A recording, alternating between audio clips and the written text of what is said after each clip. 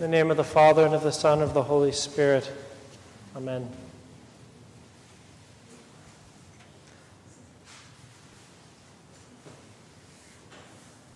Our community feels very fragmented. And I'm not going to talk about different political views or COVID or any of that. Just the fact that right now we have so few people in this church and so few people in the North Fellowship Hall. And then at the next liturgy, it's a different rotation of different people. When we had the General Assembly last Sunday, there were some who said, "This is the first time I've seen your face in 8 months. Of course, I as the priest see all of you, but for the rest of you, our community feels very fragmented because we're not able to all be together as one body in Christ. I feel kind of like a Roman Catholic priest. I'm here with my 8 a.m. Mass, the community of the 8 a.m. Mass people. And then I'm with my community of the 10 a.m. Mass people. Then I'm with my community of the 5 p.m. on Saturday night Mass people. This is not orthodoxy. We have one communion, one chalice, one liturgy per day because we are one community. But that said, the exigencies of the time have necessitated that we have this anomaly. But it's important for us to recognize how things should be, because even now we need to be striving for that. We are still one community, even though some are watching online, even though some are in other rooms, some are going to another church because that's where they could go to a liturgy. We are still one community, even if it doesn't feel like that. It's so important that we recognize this and come back to this and make this our central focus, because we have an enemy whose name is the divider. His job, his goal, his aim is to divide each and every one of us against each other. And it doesn't even have to involve outright conflict. We might not even talk about political differences or differences in views on the virus or any of that. Just the fact of being separated from each other means there's that tendency towards being separated from each other spiritually as well. Because the divider is always at work. He is always working to try and bring about more division within the church. And when we have distance, it's easier to judge, it's easier to condemn. You know, you think of your family, let's say, you have extended family that lives off at a geographical distance. It's easier to come to conclusions about certain little conversations or a little interaction or an email that was worded this way. It's easier to come to conclusions that are harmful and are wrong because of the distance. It's not even that there is any sort of division, but because of the fact of the distance, the division is something that is more inclined.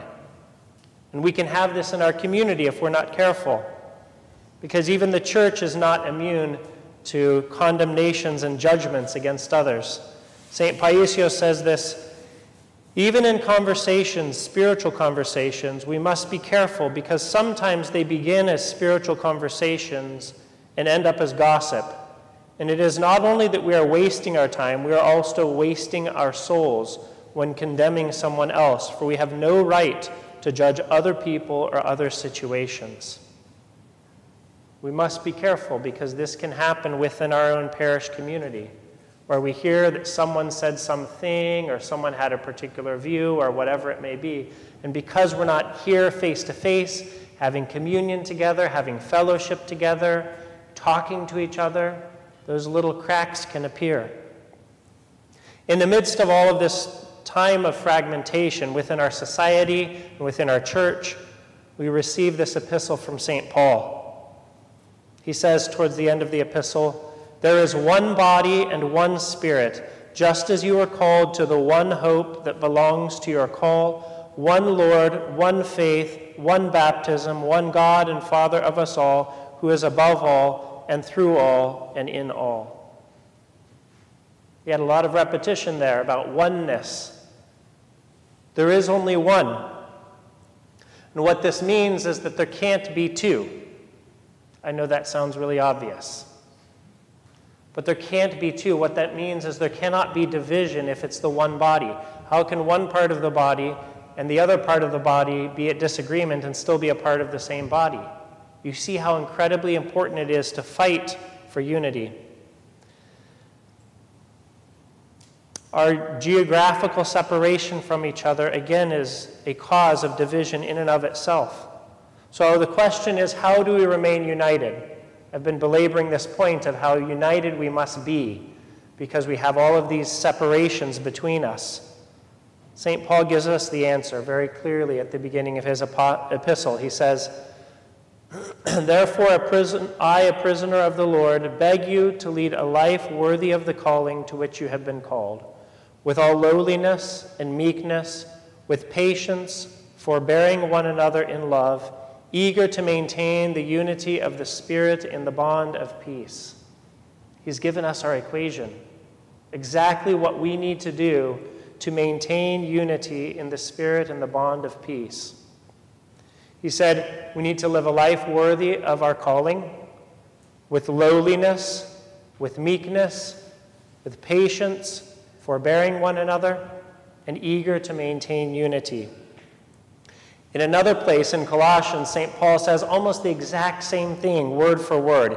This is in Colossians 3. He says, "Therefore, as the elect of God, holy and beloved, put on tender mercies, kindness, humility, meekness, long-suffering, bearing with one another, and forgiving one another. If anyone has a complaint against another, even as Christ forgave you, so you must also do." So he adds that one additional, which is forgiving as well. We could add that to our list. So how do we do all of these things? Well, the first that he mentions is being worthy of the calling to which you have been called, leading a life that is worthy. That word worthy, that's what we say in ordinations. When a person is ordained, we say worthy or axios.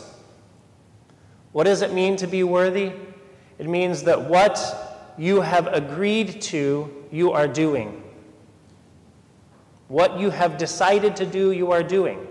As opposed to what you have decided to do to be a Christian, you're not doing. So worthiness has to do with our effort, what we are putting into it. And of course, we can always put the caveat, none of us are truly worthy, but that's what we're striving towards. And God, in his grace, gives us worthiness. So the second that St. Paul says is with all lowliness. And that word really that he uses, tapinophrosynis, is the word humility. In this translation, it's translated as lowliness. With all lowliness, with all humility. Humility is where we place ourselves below others. Humility is where we are so aware of our own weakness, our own struggles, our own sins and temptations, that we don't have time to look at other people's sins and other people's shortcomings and failings. The humble person does not judge. The humble person does not condemn. The humble person is a person who places themselves below other people in love. In love. And this is the example of Christ, who washed his disciples' feet. He was the one that showed that to be the master is to be the servant. And he is the one who has given us this example in his life. He also says in the Gospel of Matthew, "Come to me, all you who labor and are heavy laden, and I will give you rest. Take my yoke upon you and learn from me, for I am meek and humble in heart, and you will find rest for your souls. For my yoke is easy and my burden is light." Christ himself is the example of humility. So if we desire to be Christians, we must be humble. The next that St. Paul says is with all meekness. And meekness or gentleness, you could use either word in that context. What is meekness? Because the Bible talks a lot about meekness. Apparently the meek will inherit the earth. This is what our Lord says in the Sermon on the Mount. "Blessed are the meek, for they shall inherit the earth." And again in Psalm 37, through the prophet David, he says, "The meek shall inherit the earth and shall delight themselves in the abundance of peace." So we hear also in that psalm that being meek brings about an abundance of peace. So what is it to be meek? To be meek is to be docile, to be peaceful, peacemakers. The animal we always think of in terms of meekness is a little lamb, one who is incapable of causing vengeance or violence. This is what meekness is. And St. Paul says in Corinthians, "Now I, Paul, myself, am pleading with you by the meekness and gentleness of Christ, who in presence I am lowly among you." Christ is the one who is meek. And as he said in the Gospel of Matthew about himself being meek, he is the one who will give rest to us because he is meek and humble. Meekness has this aspect also of kind of like an innocence, a guilelessness, a purity. And that purity is impervious to division. St. Paisios says this, "The pure see everything as pure." And he's quoting indirectly from Titus, where it says, "To the pure all things are pure." St. Paisios says, "The pure see everything as pure. There is nothing impure. Even when thrown into the mire, the pure will remain pure, like the rays of sun, which no matter where they fall, remain bright and pure. When a man or a woman's heart is purified, then Christ comes to dwell in it, and then they no longer scandalize others, nor are they scandalized by others. Rather, they transmit grace and reverence. The person who is careful to maintain his spiritual purity also preserves divine grace. Then he sees everything in the light of purity and is also able to utilize the impure for good and spiritual purposes." Now listen to his analogy here. This good work of spiritual transformation is accomplished in his good spiritual factory.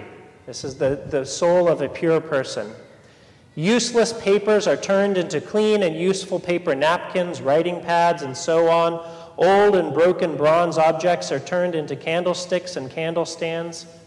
In contrast, the person who accepts deviousness and thinks deviously, the person who is impure, will turn even good things into bad, like the factories which make ammunitions. They will turn even gold into bullets and shells, because that is what their machines are made for. What is our machine made for? What is our soul like? What is the fertile ground within our soul? Is it that which sees people's wicked intents and always condemns people and judges them? Or is that which is to the pure, all things are pure? We see the goodness in all things. We see the goodness in all people. So meekness is the next that St. Paul describes. And after that, he says patience. And that word patience, makrothimias, it has an aspect of long-suffering or forbearing. It comes from the word thimos, which is anger, and then makra, which literally it can mean far away, but you could think of it as one who is slow to anger. A person who doesn't easily come to being upset is patient. And so he is calling us to patience, which means that we will suffer long. This is the word that we use, if you remember, in Holy Week, on Holy Thursday, the only time of the year at the end of the gospel readings, instead of saying, "Glory to you, O Lord, glory to you," we say, "Glory to your forbearance, O Lord, glory to you." And that's that same word, because God himself ultimately is the one who is long-suffering. He is the one who is waiting and waiting and waiting through all of our sin, through all of our foibles. He is the one that is patient above all else. And so if our Lord is patient, then we too must be patient with the sins of others. And so St. Paul continues giving us our prescription for unity. He says, next to forbearing one another in love. And you see how he used a word that's like the word just before. The word just before could also be translated as forbearance. But this one it's really about people who are holding fast, who in the face of struggles are holding fast. So what would the struggle be? The struggle would be, my brother I watched him sin. He even sinned against me. How am I going to hold on to the bond of unity and love with my brother when I'm seeing this? This is the holding fast. This is where we have to fight. We have to fight to maintain unity, because the evil one will throw sins in our face, the sins of others, of course. The sins of ourselves, he'll probably try to hide from us so that we can focus on the sins of others. So as much as we see the sins of others, because the devil is the one trying to bring this about before us, then we have to fight. We have to hold fast, forbearing one another in love, as St. Paul says. And then I'll throw in the word that he gave us in his epistle to the Colossians, forgiving. As he says, if anyone has a complaint against another, forgive. Even as Christ forgave you, so you also must do. We must forgive. Because we will see sin, we will have sin enacted against us. We must forgive. But the final part is the most important. This is what he finishes with. He says, eager to maintain the unity of the Spirit in the bond of peace. This is St. Nectarios' definition of the church. He says, the church is a community of people united in the unity of the Spirit and in the bond of peace. So he's saying what St. Paul says here, this is what the church is. People who are eager to maintain unity. That word eagerness should really jump out to us. How eager are we to maintain unity? How eager are we rather to point out problems of others, divisions, condemnations, judgments? How eager are we for that instead?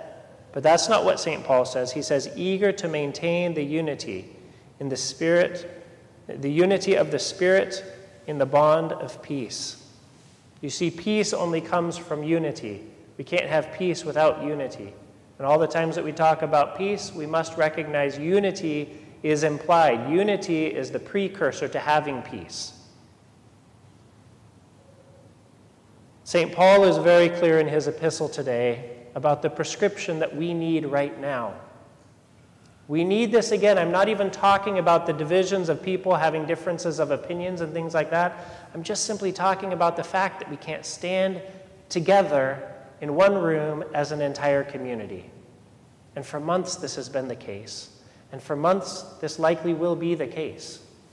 So what can we do right now to be eager to maintain unity of the Spirit in the bond of peace? What can we do? We can be lowly. We can lead a life worthy of our calling. We can be meek. We can be patient. We can forbear one another. We can forgive one another. Because there is a danger if we don't do these things. And that danger is what I mentioned earlier about when we have a family member who sends a random email and we say, oh, what does that mean? What is this person trying to say? They're upset with me. We read all kinds of things into it. This is what can happen in our own community. I'll finish with a final quote from St. Paisios. He says,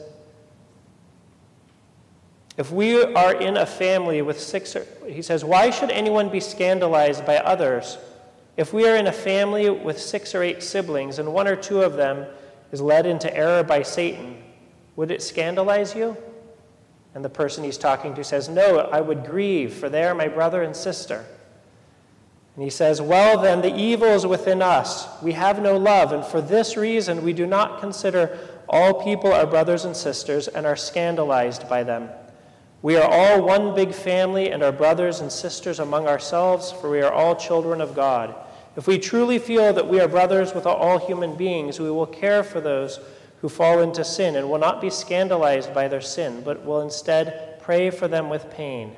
Therefore, if we are scandalized, the evil is within us, not outside. So when I see something that makes me go, oh my goodness, that person did that? That person said that? I can't believe that just happened.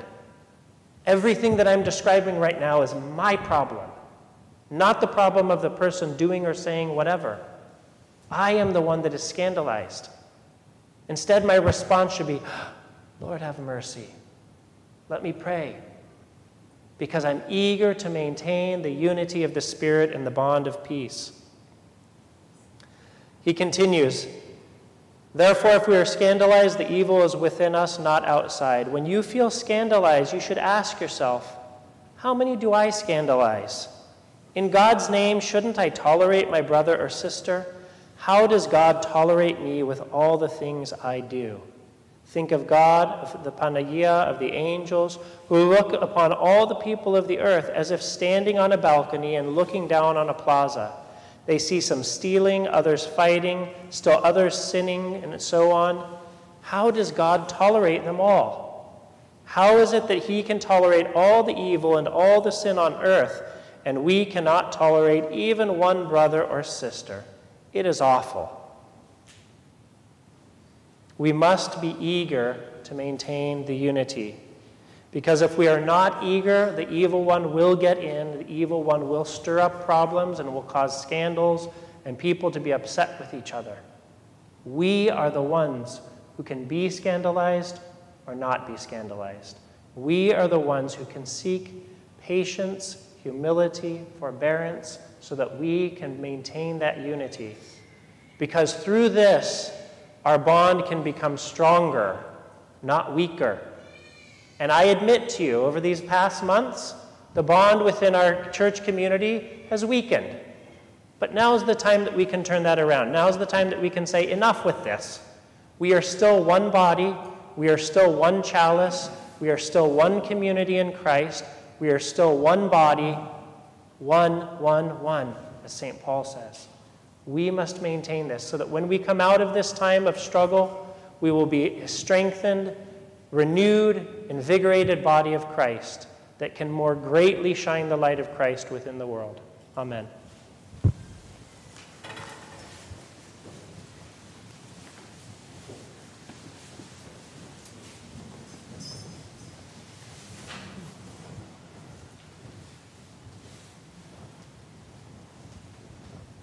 Let us all say with our whole soul, with our whole mind, let us say, Lord Almighty God of our fathers, we pray to you, hear us and